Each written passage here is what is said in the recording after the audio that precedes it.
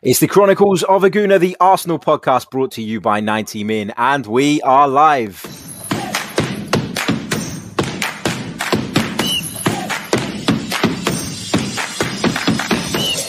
You're listening to the Chronicles of a Gooner, the Arsenal podcast. I'm Martin Tyler, and you're listening to Harry Symeou.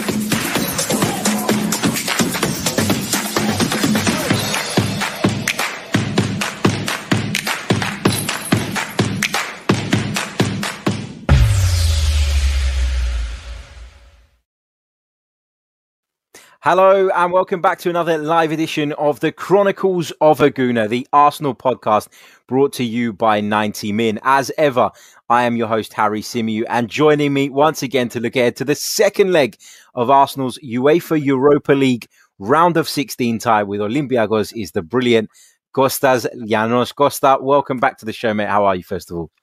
Thank you, Harry. I feel great. And what a great introduction this is from Martin Tyler, isn't it? It's one of my favorites. I've got to keep it. I keep thinking I need to update it, but I like it. I don't want to lose it. Update it? Well, I mean, next time you could actually pronounce your name properly this time. How about that? Yeah, we living in England with a Greek surname is you probably know it's not easy. Well, I had to change my name. When I got here. I was going with Konstantinos in Greece. I came to England. I introduced myself to an Englishman. I said, Konstantinos is my name. He's like, I'm never going to remember this. And so Kostas was born. There you go. Just making it nice and easy. Big hello to everybody already joining us in the live chat. I can see there's a few of you in there already. So hello, welcome. Hope you're all good. Big hello, especially to John Daly, who says, I've smashed the like button. I'm listening every day now. Love the show, Harry. Keep it up. Come on, you Gooners. Thank you so much, John, for your support. Big hello to Sam, to Wesbird, and to Gary the Snail. Quality screen name, that is. But big hello to everyone. Hope you're all good. Let's get into it. Arsenal, obviously, with a very positive result in the first leg, in a position now where you feel probably that Arsenal should cruise through. But given what happened last year, it's impossible to get into that frame of mind now where you're completely 100% confident. But Konstantinos, first of all, let's get your thoughts on the first leg, because I was actually surprised that Olympiacos were, I don't know if the toothless is the right word, because I felt like they could have got at Arsenal more. I feel like they could have been a little bit more aggressive. And I feel like the chances that they did have, and obviously the goal that was scored by Youssef El Arabi, came from Arsenal making mistakes. Were you disappointed from an Olympiacos point of view that they didn't really take the game to Arsenal in that first leg? Because they were a bit cautious, weren't they? They were very cautious, but as we said, the Olympiacos' initial game plan was not to concede, and they kept the lines pretty deep. Watching Olympiacos all season, they never keep the lines that deep. They always push forward. They always like to play possession game. I was quite satisfied with the way Olympiacos started. I expected that Arsenal to push and Olympiacos to keep the line deep and forcing them to the wings. I liked that start. Olympiacos basically let themselves down again with a series of ridiculous mistakes. There was that opportunity missed by Bruma and Masouras after Saka and David Luiz, respectively, gave the ball away. Reapchuk lost the ball on the left, and which led to Ødegaard's beautiful goal. We're going to talk more about the second goal by Gabriel, because here in Greece, there's a lot of controversy. People in Greece believe that was a foul on M'Vila, but I feel like M'Vila, player of his experience, could have jumped and got in the way of Gabriel. He didn't see the run. He didn't see the run. And when it comes to Elneny, nobody marked him. Beautiful goal. Nobody marked him. There's some news from José Sá, the goalkeeper. I cannot stress what a good goalkeeper he is. He is a very good goalkeeper. You guys didn't see it, but he's a great goalkeeper. He didn't play well. The good José Sá would have destroyed that Martin Ødegaard shot. But we got news from his wife that on the same night Olympiacos played Arsenal, the funeral of his grandmother was taking place in Portugal. So he was not all there that night. He's had some bad nights in Europe. I don't know how much they have to do with his grandmother, but it's been tough for him recently. Yeah, I read that. I read that. I read her post, and I read, the fact that he had obviously received some criticism as well, hadn't he, from certain supporters for that. Listen, mistakes happen, and when you're a goalkeeper, if you make a mistake, more often than not, it ends up in a goal. So, we've all been there. We've seen Bernd Leno in the last couple of weeks, who's another very good goalkeeper, give the ball away in very dangerous positions. So mistakes happen, and I guess to a degree he can be forgiven for that. But you mentioned Yanam Villa there. Now, he was moved into centre-back, wasn't he? But that wasn't originally the plan for Olympiacos, was it? Was there an injury in the warm-up? How did that come about? Because we all know he's a defensive midfield player, and I thought he actually looked quite uncomfortable playing at centre-back.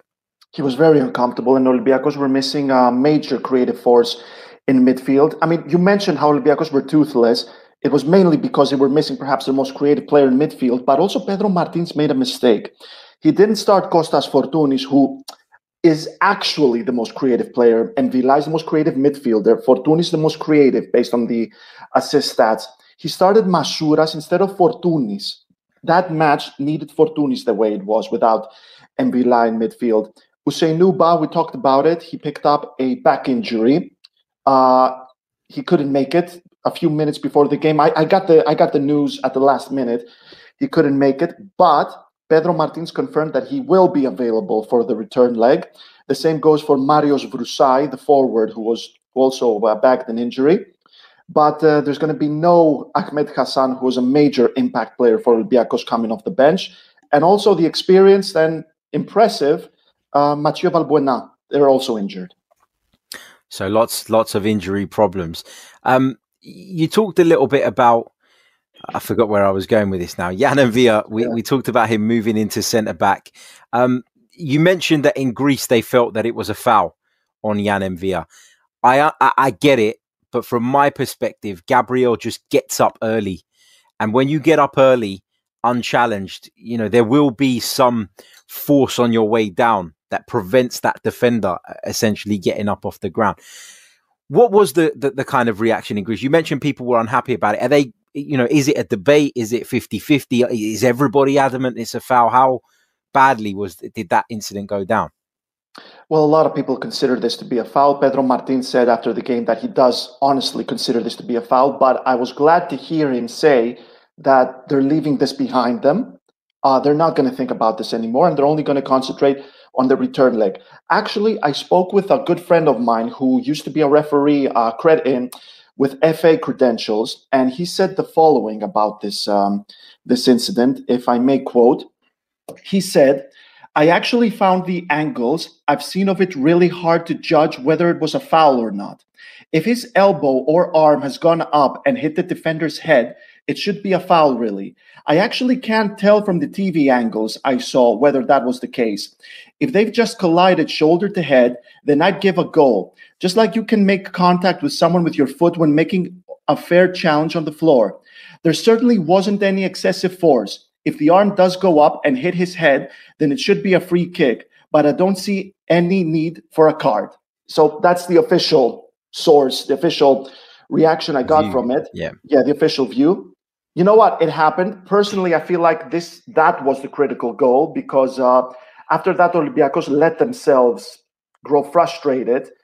And that's why they let El Neni with all that space to produce this shot. And we've seen El Neni score a lot of goals like this in the past. He has a great shot for all of his flaws.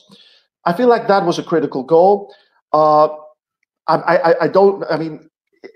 know there's a lot of referees, in my opinion, that would have given a foul. I think there's more referees that wouldn't give a foul. It happened. It was a beautiful header. It was a towering header. Nevertheless, it is what it is. Olympiacos let themselves down after this. And now, second leg. Yeah, I mean, I get. I guess if it was against Arsenal, I'd probably be asking for the foul as well, or at least suggesting that it could have been a foul. For me, maybe it's because, and I know that you watch a lot of Premier League football, but maybe it's because of the difference in footballing culture. I think it's fair to say that in the Premier League, you're able to push the boundaries of physicality a lot more than you probably are in some of the European leagues. And I wonder if, if that's, that's caused this kind of disagreement as to whether it was a foul or not. But, I personally think it was a goal. I think it was a wonderful leap from Gabriel, and I think he does exactly the right thing with the header to guide it back towards that far post and make it really difficult for Jose Sarr to get across to it. There's been some controversy, though, in the Arsenal camp in the lead up to this second leg. Pierre-Emerick Aubameyang, of course, was dropped from the North London derby team at the weekend. It was a story that broke just before the game. Mikel Arteta came out and told the Sky Sports cameras that he had left him out of the team. He was initially supposed to be in it, but due to disciplinary reasons, he had been dropped. I wondered at the time whether Mikel Arteta was right to do that, whether he was right to come out and say it, because with all these games at the moment, had it been a simple case of rotation, I don't think anybody would have really been surprised. The problem is that I think the media knew about it and the press knew about it and they were going to break it. And so he felt the need to come out and say it. After that happened, Arsenal go on, win the North London derby. It's a fantastic result. Anybody like me who lives in North London or supports Arsenal from anywhere in the world, I guess, understands how important the derby is, what it means to us. And so the game's won. It should be all pushed to one side. And then the next morning we hear that Pierre-Emerick Aubameyang got in his car after the game finished, didn't take part in the warm down with all the rest of the unused substitutes and drove off. So we're reading reports today that he's expected to come back into the side for the game against Olympiacos. We think that's going to be the case. I mean, from your perspective, Costa, looking from the outside, if you were an Arsenal fan, how frustrated would you be with Aubameyang? You're late. You've made a mistake. Just hold your hands up. Don't go off in a strop. Yeah, to me, discipline is everything when it comes to football club. When you're in a football club as big as Arsenal, the representation you're putting out there, the things you're representing are so great. You're representing a great city. You're representing a great fan base. You represent a great history. You're representing such a heavy jersey. You need to take this serious. And this is not the first time that Aubameyang has gotten into hot water with Arsenal.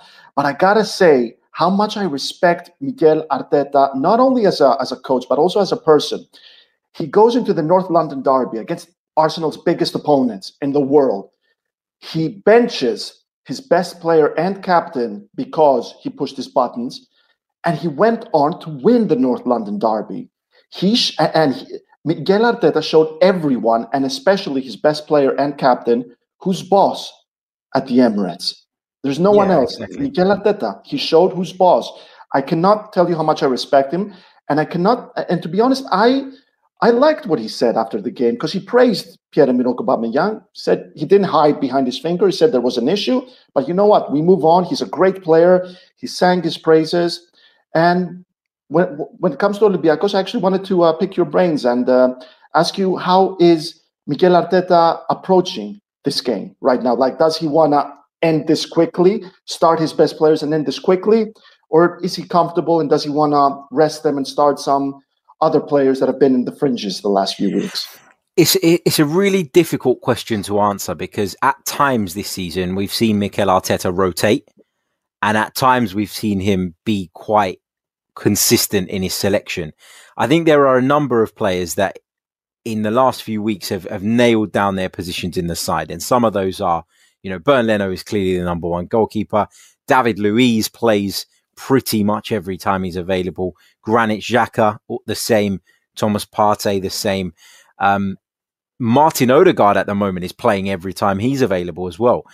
But then around that, Mikel Arteta's got options. And that's what, in my opinion, has seen Arsenal improve lately.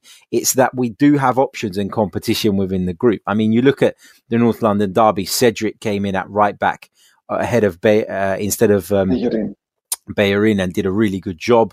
On the left side, we don't really have competition. Kieran Tierney is the only recognised left back in the squad. But then you look at the centre back positions and partnering David Luiz, it could be Rob Holding, it could be Gabriel, it could be Pablo Mari, and nobody would be disappointed with any of those guys playing. You look further forward and it could be Bukayo Saka on the wing, it could be Nicola Pepe, it could be Willian, who's even playing far better now. Does Aubameyang play up front? Does Lacazette play up front? So I think one of the most interesting things about how this Arsenal side has developed is that finally Mikel Arteta has got all of these guys performing at a reasonable level, and now there is competition, and that competition, obviously turns into positive performances. People desperate to try and keep themselves in the side. I think he will make some changes. I really do. To the starting lineup. Yeah, I do. Yeah. I think he will make some changes, and I'll tell you why. Because we've picked up some positive results in the Premier League lately. I know a lot of people were upset about the draw at Burnley, but we've beaten Leicester and we've beaten Tottenham either side of that. So if you had said to an Arsenal fan at the start of those 3 games, you're going to get 7 points, I think everybody would have been delighted. Everybody would have taken it. The problem is that the 2 points that were dropped, had they been dropped at Leicester, had they been dropped against Spurs, there would be less reaction. But because they were dropped against Burnley, that's been the issue, and that's why people have lost a bit of faith. But Mikel Arteta will look at that Premier League table now, in my opinion, and he will think that Arsenal can qualify for Europe via the Premier League. And he needs to have as many options and alternatives and ways of qualifying as possible.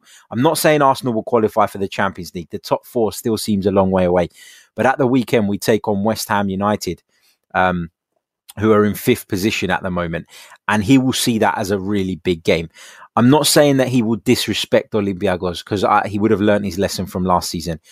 But what I think is he will look at the advantage, the 3 away goals, and the fact that Olympiacos have to come to the Emirates Stadium and score 3, and probably feel like he can get away with bringing a Pepe in, bringing a Willian in, maybe putting Aubameyang back into the side up front, because obviously he didn't play at the weekend. So I do think there will be some changes. I don't think he will go, we've done this, I can pick my reserves, but I do think he will make some changes. From an Olympiacos perspective, though, what's the mood like? Is there a confidence that, if they come and they score early, they can get themselves back into this tie, or does it feel like they've kind of dropped their heads? I know they won't say it publicly, but what's the mood like in Athens? Oh, they haven't given up. Definitely haven't given up. Pedro Martin said it best, I think. He said there's a lot of faith in qualifying. They understand, obviously, that this is extremely hard. He basically gave away a bit of the tactic, and that is that Olympiacos are going to go for an early goal. And when he says early goal, he means a first half goal. So I expect, we talked about Olympiacos and how they need to keep the lines deep against Arsenal. You specifically said Pedro Martins would be stupid if he went gung-ho at Arsenal. But this is different now. So here's what I think. I feel like Olympiacos are going to keep the lines just a little higher, not too high, just a little higher. Because Arsenal, in my opinion, the defense is going to make a mistake, at least one. There's going to be a mistake. And if you press them in the right manner, they're going to give the ball away. So they're going to push for that mistake as much as they can, but just enough, because even if Arsenal do score a goal, Olympiacos are still only after 3. They're after 3 goals. They're not regardless. Regardless. If they score the 3 goals this time, it's extra time. But I think you hit the nail right in the head there when you said that Arteta must have learned from last season. And plus, he knows that Olympiacos have won their last 2 visits at the Emirates. So I predict that Arsenal are going to put together a strong lineup, a strong front 4. Let's say Aubameyang, Saka, Ødegaard, and either Pepe or Willian. And Willian played well in the Karaiskaki Stadium. He's going to go for the jugular and hope that he's going to bring the game into a point where Olympiacos just can't score 3 goals. And then just start bringing players on the bench. I'll tell you what, Olympiacos are approaching this game knowing that they are the ultimate underdogs. But I liked what Martin said, and that is that this is not our biggest challenge ever. I've been at Olympiacos for 3 years. There's been a lot of difficult periods at Olympiacos. This is not the toughest. They're Arsenal. They're not the big bad wolf. But basically what they're going to do, what Arsenal fans should expect is that, yes, chances are totally on their side on going through, but Olympiacos are going to give them a rough night. Martin specifically said as well, if we don't go through, we're going to fight for the victory or a result. So it's going to be a rough night for. They're going to try and put together a really rough night for Arsenal, which is something to keep an eye on ahead of West Ham. Yeah, I don't doubt that. I don't doubt that they will come to the Emirates Stadium and be up for it, be determined to, even if they don't progress, to get a result on the night, you know, and really give it their all. I do. I mean, I look at Olympiacos and I look around the team and I do think that they've got talent. I do think that they've got technical ability. I do think they've got some physical players as well. You know, I mean, you look at Yusuf El Arabi, for example. He's a battering ram up front. He gets in people's faces. You saw the way that Olympiacos pressed Dani Ceballos to get their goal. So I don't doubt that they're going to give us a really difficult night. I guess Mikel Arteta has to. It's a hard situation to be in as the Arsenal manager here, because you don't want to say that the tie is done. You don't want to say that you're through, but you have to look at the wider picture. And the wider picture is that the doors to qualifying for Europe in the Premier League, I feel, with the last few results, I'm not going to say are wide open, but they're just slightly open. And he will feel that he needs to try and take advantage of that. You know, if you cast your mind back to when Unai Emery was in charge of Arsenal, we got to the late point in the season and Unai Emery made a decision. He made a decision to focus on the Europa League, to prioritise that. He disrespected a couple of Premier League teams. He disrespected Crystal Palace before a Europa League tie. He left out 4 or 5 of our first team players. We ended up getting beaten at the Emirates Stadium. He done the same thing in a later stage against Brighton, where he left players out and we got held to a draw at the Emirates Stadium. And ultimately that season, Arsenal missed out on the top 4 by a single point and then went on to lose the Europa League final. So I think, you know, if I were Mikel Arteta, and I'm not inside his head and I don't know exactly what he's thinking or what he's planning to do, but if I were him, I'd be looking at that and saying that was the classic case of a manager putting all of his eggs in one basket and it blowing up in his face. And this tie, whilst it's not completely done and dusted, I know some people in the chat are saying that it is done and it should be a formality. I don't see it like that. I just, you know, you look at European football and I don't know if you agree with this, Konstantinos, but, you know, I watched the Champions League last night and I'm going to watch the Champions League tonight. And I've not enjoyed the Premier League this season because there's not been any fans. I think the standard of football's been lower than it normally is. But the Champions League and the European competitions are still keeping me interested because there is that possibility of these big comebacks. There is good football on show. There are top quality teams. You know, with all due respect, you're not watching West Brom. You're not watching, you know, Sheffield United. You're watching top European sides. So whilst I think he'll be mindful of putting his eggs in one basket, you know, for me, he's got to think about the bigger picture but it's a difficult balance to find, isn't it? Well, I actually want to ask you, try and help me with the mentality at Arsenal right now, because last time we spoke about this, I feel like we went away thinking that the Europa League is the only way to go back to Europe for next season. But now Arsenal are 5 points away from from 7th place, which usually leads to the Europa League next season. So what's the plan here? Because there is some way until the Europa League trophy. Even if/when Arsenal make it through the quarterfinals, there's still a lot of work to be done. So do Arsenal want to win? Are they thinking we're going to win the Europa League and that's final? Or are they saying we're going to do our best in the Europa League and we're going to fight for 7th or 6th or 5th place? So what is the mentality? What's the plan? I think that the mentality will be fluid in that it will shift. It will keep changing. And I think if you'd asked me before the Leicester game and I looked at that run of fixtures and I saw Leicester, Burnley, you know, put that to one side for a minute, but I looked at it and I saw Leicester and then a Burnley game and then Spurs and then West Ham United, who are all above us in the table. I think most of us would have gone, it's not very likely. It's not very likely. But with each passing week, you continue to be reminded that the Premier League is very unpredictable. There are some very, there have been some shock results. I mean, who thought that Burnley were going to go and win at Everton last weekend the way they did? I guess from my perspective, and it's a little bit confusing this year, right? Because we've got the Europa League places, but we've also got the Europa Conference starting next season. And I was reading something on that last night, and it's interesting because you could actually finish 6th in the Premier League.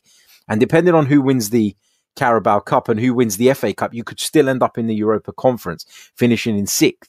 So there's a lot of different scenarios that could play out here. But in answer to your original question, I just feel like right now, whilst there is a possibility of doing it either way, we need to chase both of those. And we need to chase both of those because forget the fact that Arsenal wouldn't be playing in Europe next season if we were to fail on both fronts.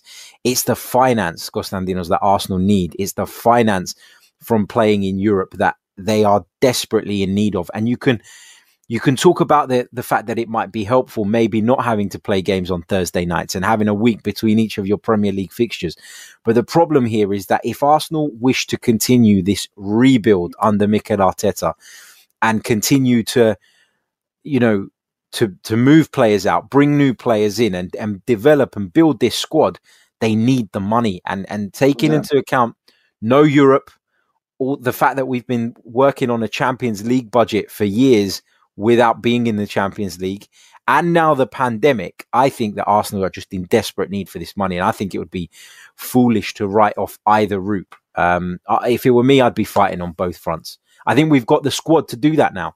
And I don't think we necessarily had that a few months ago, not in terms of the actual players being at the club, but in terms of players performing to a level where Mikel could rotate and be confident in doing that.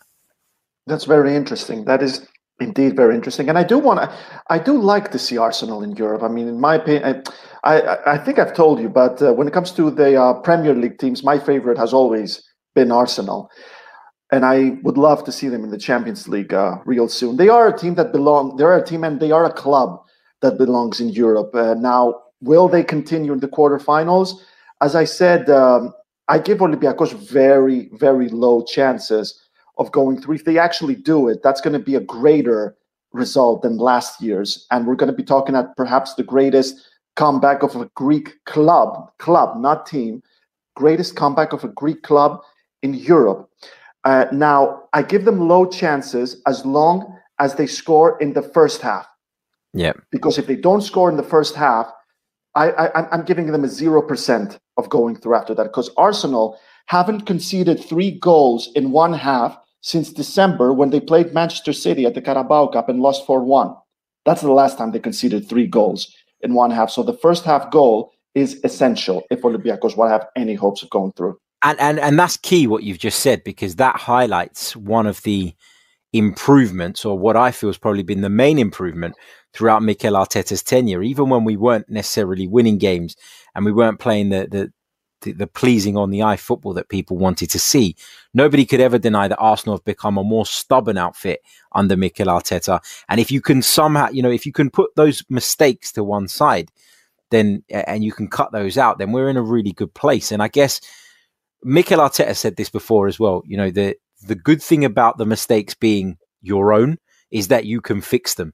You can't fix what somebody else is doing, just like that. But you can, with concentration, with working hard, I guess, put your mistakes to one side. Let's say a big hello to everybody watching us in the chat right now, because across the multiple platforms, there are over 200 of you watching us right now. And I know there will be more watching this on replay, more listening to this on the podcast format as well. So thank you to every single one of you. Make sure, if you haven't already, you smash the like button. If you're watching us on YouTube in particular, subscribe to the channel if you're new. And of course, check out our membership scheme. You can do so by clicking on the link in the description and checking out the tiers available and deciding which, if any of those, appeal to you. Also, if you've got any questions for us, chuck them in the live chat and we will come to as many of those as we possibly can between now and the end of the stream. If you're going to put a question in, just do me a favor and put a little Q at the beginning of it, because there are lots and lots of comments coming through and I don't want to miss them. I'd like to find them. Let's read out some of the comments at the moment. Moss52 on the discussion around whether the tie is done. He says it's not done yet. We need to take care of business. And he goes on to say that we need to fight on both fronts. So try and qualify for the Europa via the Premier League, and of course, if we can sneak into the Champions League from winning the Europa, happy days, because that is where ultimately Arsenal need to be, in the Champions League. Michael S says that winning is the only mentality, and he says you end up where you are focused only on the next game and winning it. That's it. Exactly. Some more comments, Costa, saying that you look like Cesc Fabregas again. There were so many of those. You have the best viewers in the world. You have the best viewers in the world. Never let anybody make you feel anything different. They are the best. Be proud of them. There were so many comments after the show we did last time ahead of the first leg. It was brilliant. Brilliant. But I gotta say, if I may, about the Tottenham game, it is unfortunate that Olympiacos cannot take a lot of lessons from that Tottenham side, who were very uncharacteristically toothless and lethargic. Even though Mourinho started a strong attack with Son, Lucas Moura, Gareth Bale, Harry Kane. Obviously, he was unlucky to lose Son to an injury. But the only lesson Olympiacos have to learn from this game is that the big characters need to come through. Mourinho kind of threw a few, or maybe one of them, under the bus. I think we all know who we're talking about, saying that they were hiding. Yeah. So the big lesson for Olympiacos in this is that the big characters like El Arabi, Envila, Fortunis, Papastathopoulos, and especially Sa, they need to come through in this. They need to set the example. That is the big lesson from this, in my opinion, from the North London derby. What do you think? What do you think is the big lesson to come through from Tottenham, the way they played and lost? So put myself in your shoes. If I was looking at it from an Olympiacos viewpoint, I'd be a lot more aggressive than Tottenham were. I wouldn't be so passive. I'd be confident in my own team's ability to cause Arsenal problems, because, you know, I've just talked about Arsenal being better defensively than they have been in years gone by, but that's not really saying much. You know, Arsenal in years gone by have been a real soft touch defensively. So if I was looking at it, I'd look at the fact that Mourinho picked those players, probably went into the game in stronger form, yet was so fearful of an Arsenal side that he didn't really need to be that fearful of. And, you know, you look at that first half in particular, and they had one attempt at goal, and they scored one goal from it. And that was a goal that, you know, it was a special goal. As much as it pained me, you know, you can't take that away from Eric Lamela. But I just feel like if I was Olympiacos, I'd be more aggressive. I'd go out there with a belief. Mourinho, for me, one of the things that makes him not in the top tier of manager anymore, in my opinion, I'm not saying he wasn't, you know, he's one of the all-time greats, but why I don't think he's quite at that level anymore is because he's not willing to ever go toe-to-toe with people. He doesn't, it strikes me that he doesn't believe in his team's own ability anymore to go out and try and take the game to people. And I actually think that when you have that attitude and mentality as a manager, I think it rubs off on your players. You know, if you're Gareth Bale, Harry Kane, Lucas Moura, Son, as you mentioned, and you're all sitting there having a team talk from Jose Mourinho, and he's telling you, guys, let's be cautious. You know, let's not leave any spaces in behind. Let's not take risks. You're probably thinking, well, is he saying this because we're not good enough? You know, I think it has an impact. I think it has a negative impact. So if I was looking at this from an Olympiacos point of view, I'd look at the nature of the goals Arsenal have been conceding lately, pressed into errors. I'd look at the goal against Olympiacos, the goal that Olympiacos scored in the Karaiskaki Stadium. You know, you put some pressure on Arsenal's defensive midfielder when he comes to receive the ball, and you will have some joy from it. Because you know Bernd Leno is going to keep playing those passes. You know, whether it's Ceballos, Xhaka, Partey, whoever it is, you know they're going to keep dropping deep because it's been made very clear that is the way Arsenal intend to play. And I don't think that they'll change that. I think they know there's a risk associated with it, but they feel like the benefits are bigger than the risk. And so I think that if I was Olympiacos, I'd be very aggressive, like you said. Not necessarily in the first 5-10 minutes. And I think you made a really interesting point when you said Pedro Martinez's idea of an early goal is a first half goal. And I think that's the right way to be, because if you go crazy in the first 10-15 minutes and Arsenal go down the other end and score a goal, I know Olympiacos still need 3, but you make the task bigger for yourself because 3 ultimately puts Olympiacos through. If Arsenal score, 3 only takes it to extra time. So I guess that's how I'd look at it. It is a very difficult game for Olympiacos. It's their biggest game of the season, but I like the mentality that's going on. Olympiacos have basically won the league. The Greek Cup can wait. It's in April or something like that.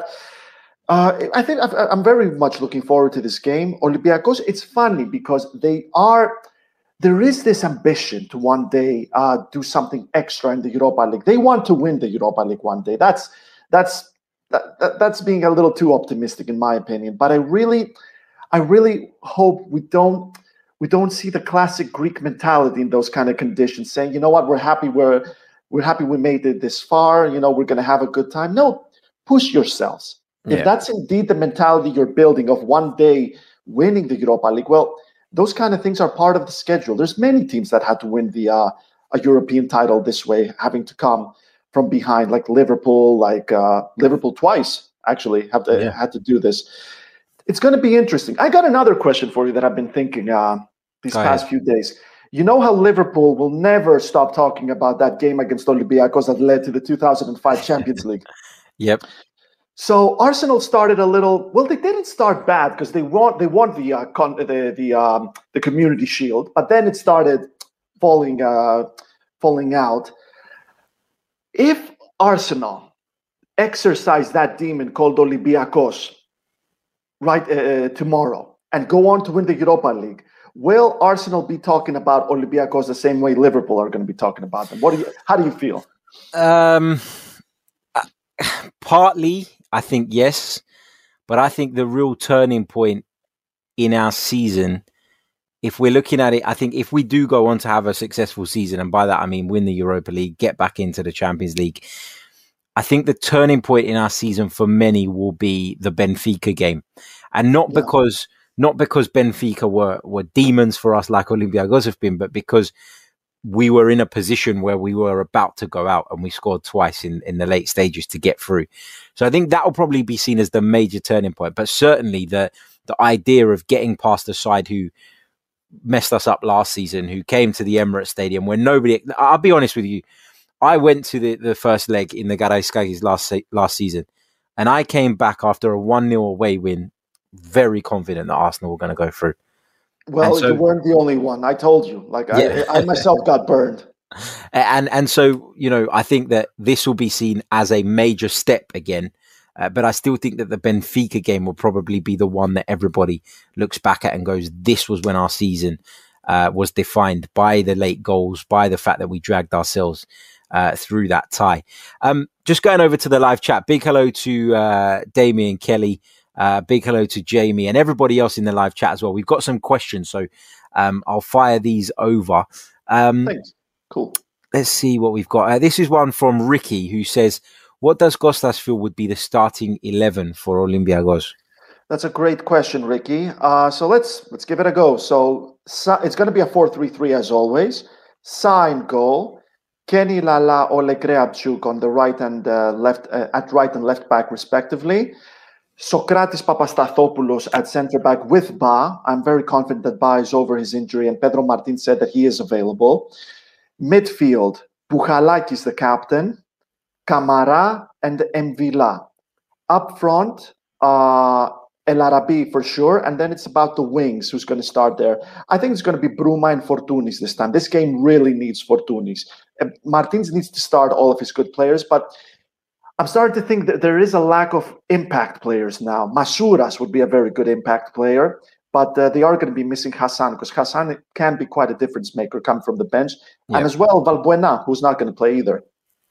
Cool. Interesting. Charles says, I guess I'll take this one. He says, does the average age of Arsenal squad worry you in regards to mentality and decision making? I think that there's a nice blend in the Arsenal squad now of young emerging talent, but also experienced and more natural leaders. And I know, listen, I'm going to get criticism for saying this, because when I point out who I feel the natural leaders are, there will be people that disagree and people that don't like these players, people that think that these players shouldn't even be at the club. But the ones that come to mind are David Luiz, are Granit Xhaka, are Kieran Tierney. Even Hector Bellerin has a massive pull inside the squad. You know, Pierre-Emerick Aubameyang, I know what's happened with him over the last few days hasn't been ideal, but what Aubameyang does is normally anyway is lead by example, at least in terms of you know, his outputs. Alexander Lacazette is another player who is very popular in the dressing room and sets the tone with his work rate up front. So I think that the average age is not really an issue because we have experience in and around it. I think if you're talking about a team of all 20, 21-year-olds, then you're talking about something different. But in David Luiz at centre-back, for just to pick out one example, you've got a very experienced player who's very willing to help the youngsters, who's very good around the changing room, and who is very, very decorated as a footballer. David Luiz, make no mistake about it, has played in far bigger games than Europa League last 16 ties, with all due respect. So I don't think that Arsenal have an issue in that sense. And I think actually what's been helpful to Mikel Arteta lately is that with David Luiz and Granit Xhaka especially being able to find a bit more consistency in terms of their level of performance. I know Xhaka made the mistake against Burnley, but in terms of his overall displays over the last 3 or 4 months, there's been a real upturn. And I think the fact that those guys have been able to find consistency has helped Mikel Arteta in the sense of now that they've got a bit of credit in the bank, you know, the youngsters are looking at them and going, yeah, these guys are playing well, as opposed to before when they were so up and down. I think Mikel Arteta, who isn't very experienced as a manager, and you could argue he's less experienced as a player than David Luiz, then having someone like that allows him to lean on those players. And I think actually you've got a nice blend of experience, of youth, of enthusiasm, and you've also, you've got a boldness that Mikel Arteta has, a bravery. You know, you talked about it, Costa, the idea of dropping Aubameyang, your captain. We're talking about it now as a good move because Arsenal won the game. But it took a lot of balls to do something like that, because had Arsenal not won the game, you can imagine what the rhetoric would have been. You know, everybody would have been on his case. It is the mentality, really. I also want to ask you about the way youth is being brought into Arsenal right now. We all remember when Ramsey, Gibbs, Oxlade-Chamberlain, Jenkinson, who am I missing? Walcott came through the academy. Not the academy, sorry. They came through as youngsters, not all of them through the academy. But it didn't really work out, did it, at the end? No, it didn't. And I think that, I think with youngsters, we talk about the ones that are working now. You talk about Bukayo Saka, brilliant. You talk about Emile Smith-Rowe, another one, excellent. Exactly. But then you talk about Reece Nelson and you talk about Joe Willock, and their players, Eddie Nketiah, players, in my opinion, who don't really, I don't really think will make it. So I think with a youngster, I think that you've got, you're going to have some that come through and, they're going to be great and you're going to know straight away that they're potential future players. But then you get others that I think you can tell quite quickly whether they're going to be part of the future. And I think what maybe Arsene Wenger was probably guilty of with a lot of those names that you just mentioned is that he was too loyal to them, when actually it was quite clear early on in their careers that they were decent footballers and they were very capable of going on and having Premier League careers, but they were not at the level that Arsenal needed. I mean, to think that Arsenal got £35 million for Alex Oxlade-Chamberlain, who is constantly unfit, even when he's played for Liverpool, he's not exactly, you wouldn't look at that Liverpool side and say, oh, Alex Oxlade-Chamberlain is the player you got to worry about today. They got so much more talent. I think that, that was a prime example of us selling at the right time. But I think there have been others where we've kept them too long and then we've been in a position where they're worthless and their confidence is down and they've been battered by the supporters because they've not performed. And I just think you've got to be able to identify those players pretty quickly. And with those guys that you've mentioned, I think it took too long for the club to establish that they weren't the future.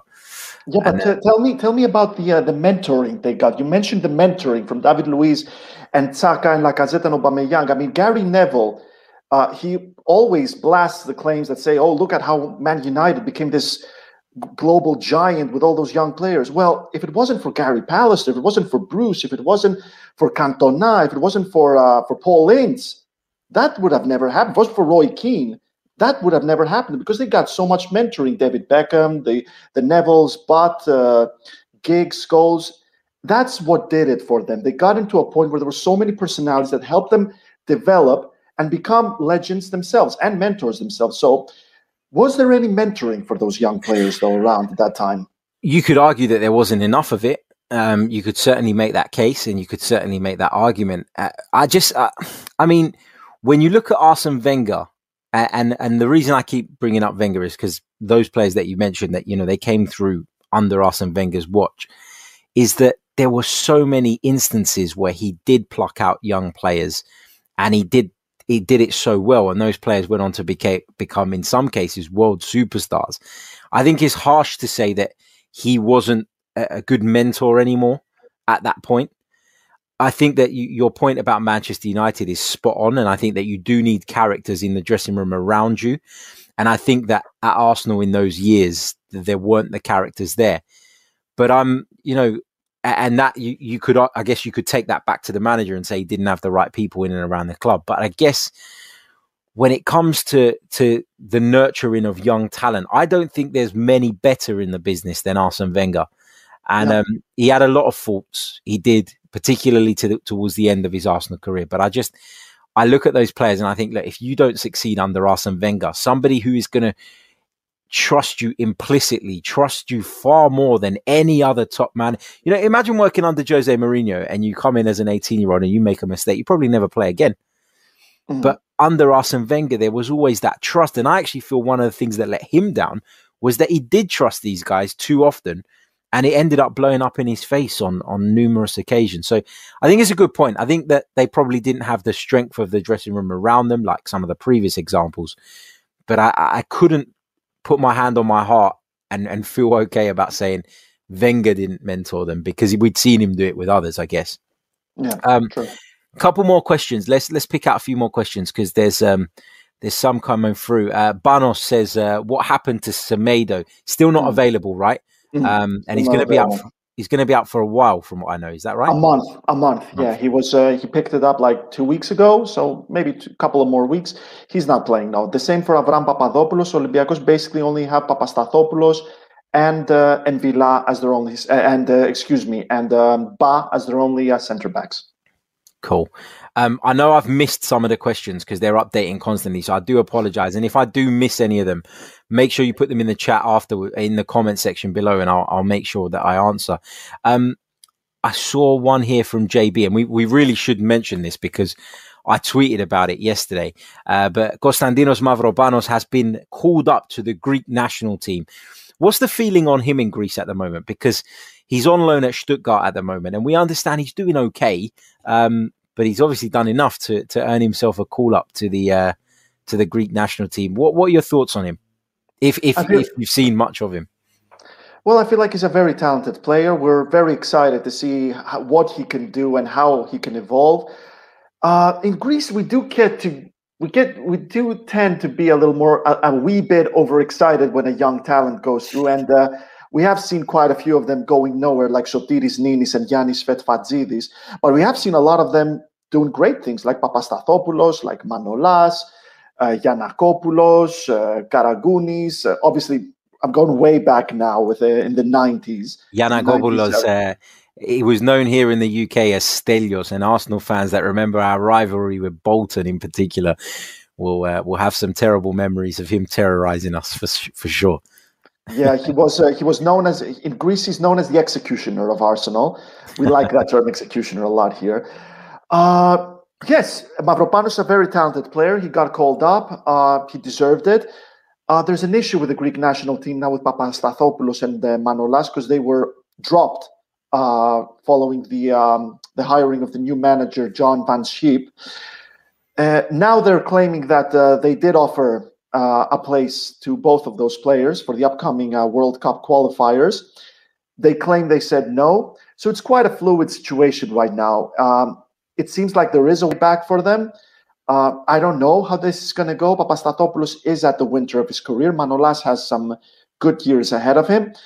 So that's why Mavropanos and so many other center-backs finally got a call-up and a chance. That's one of the reasons. And I'm very excited to see what he can do. Definitely can do a lot, and I hope to see him with Arsenal tearing it for the next few years. Yeah, good stuff. And that situation with Socrates obviously happened while he was at Arsenal, didn't it? Where he was, I'm not exactly sure of the ins and outs of it, but I know there was some kind of disagreement behind the scenes that led to him and Manolas. And to me, as somebody who obviously wants the Greek national team to do well, I find it strange that any manager would close the door on two of Greece's probably best exports over the last 20 odd years. It just doesn't make sense to me. But obviously something's gone on there, and as you say, it's a difficult and fluid situation. Exactly. This one comes from Sam. He says, Harry, do you think Aubameyang will leave on time tomorrow? Bloody hope so. Bloody hope so. But I can tell you what, whoever it was that took that picture of his car in Muswell Hill driving to the game is what an absolute legend. I hope they haven't got themselves in trouble with work for that. But yeah, fantastic. Let's pick out one or two more questions before we go. Pat Moyles says, did Arteta's decision on Oba put the wind up the players on Sunday to get a performance? I think that his decision would have sent a message to the dressing room, but there are very fine margins in football, and had that decision backfired, I think there would have been a lot of players who went, boss, you left out our best player here. What chance did we stand? But because the result came as well, I think that's a major win for Mikel Arteta in terms of his dressing room authority. Would you agree with that, Costa? That is because of the fact that everything went well in the end and turned out happy days. It kind of was a big win for Mikel Arteta. I guess those are the kind of things where a player and his teammates can take it either way, can take it either the right way or the wrong way. Obviously, the right way is to learn from that example and understand that he's in charge. And Pellegrini said it best than everyone. I am a democratic tyrant. I will hear you out. I will listen to what you have to say. But at the end of the day, we do what I say. It is what it is. Arsenal are one of the greatest clubs in the world. They need a manager who can give his players the hammer. He set up the example, and as I said, Arteta proved who's boss. Personally, I respected him after this, and I'm sure a vast majority of the Arsenal players, if not all of them, I'm sure it's all of them, they respect him as well. I am very confident the issue with Aubameyang has been taken care of right now. You heard Arteta; he sang his praises, so I don't think there's a big issue between them now. Yeah, hopefully the line has been drawn under it and it's done and dusted. Dave Atkinson says, the greatest show, Harry and Fabregas. There you go, another one. Exclusive, world exclusive, guys. Exactly, and girls. There you go. I'll let you read this one out, Costantino. So many Costantini, Mavropanos, Tsimikas, Llanos. Thank you. The fact alone that I'm in this, that I made it to this list.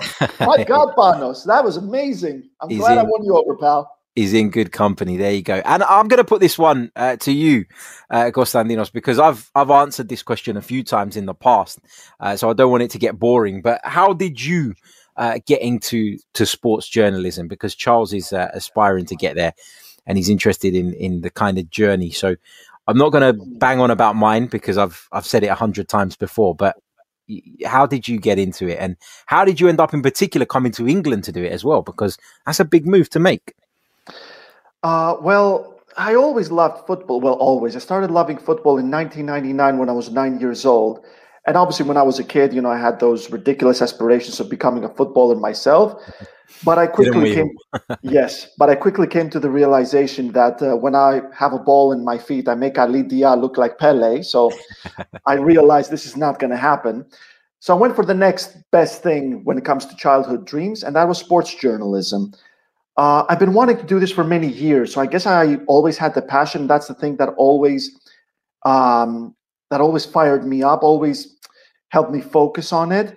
But when it comes to the specifics, I went to Kingston University, got my degree there, and I'm not going to lie, guys, I struggled tremendously after university. I had like 3 or 6 interviews in one entire year, and most of them were not even sports journalism related. So I had to do a lot of internships where I wasn't paid. But you know what? I went full on with it because of the fact I wasn't paid. I had the chance to do whatever I wanted, really. I could interview anyone I want. I brought ideas to the editor all the time.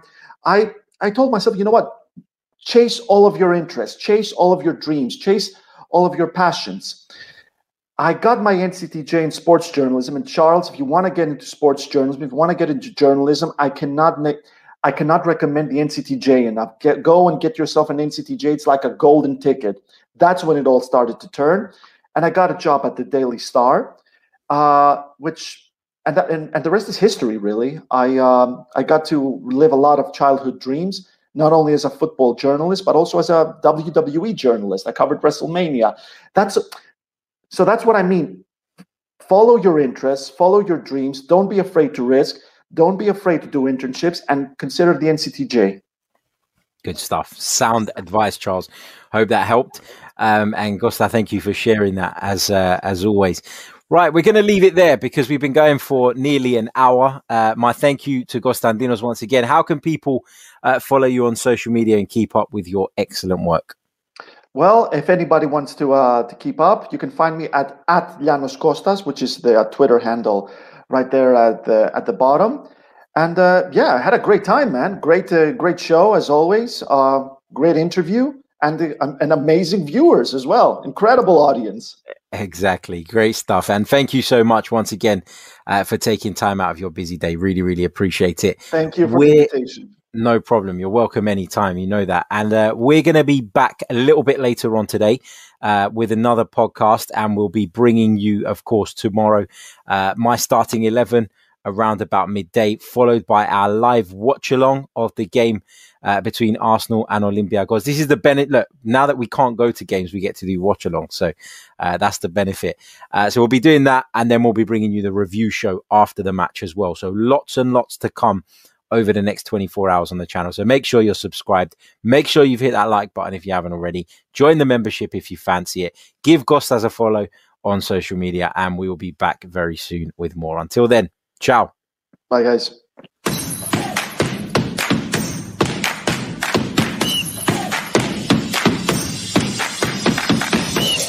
You're listening to the Chronicles of Aguna, the Arsenal podcast.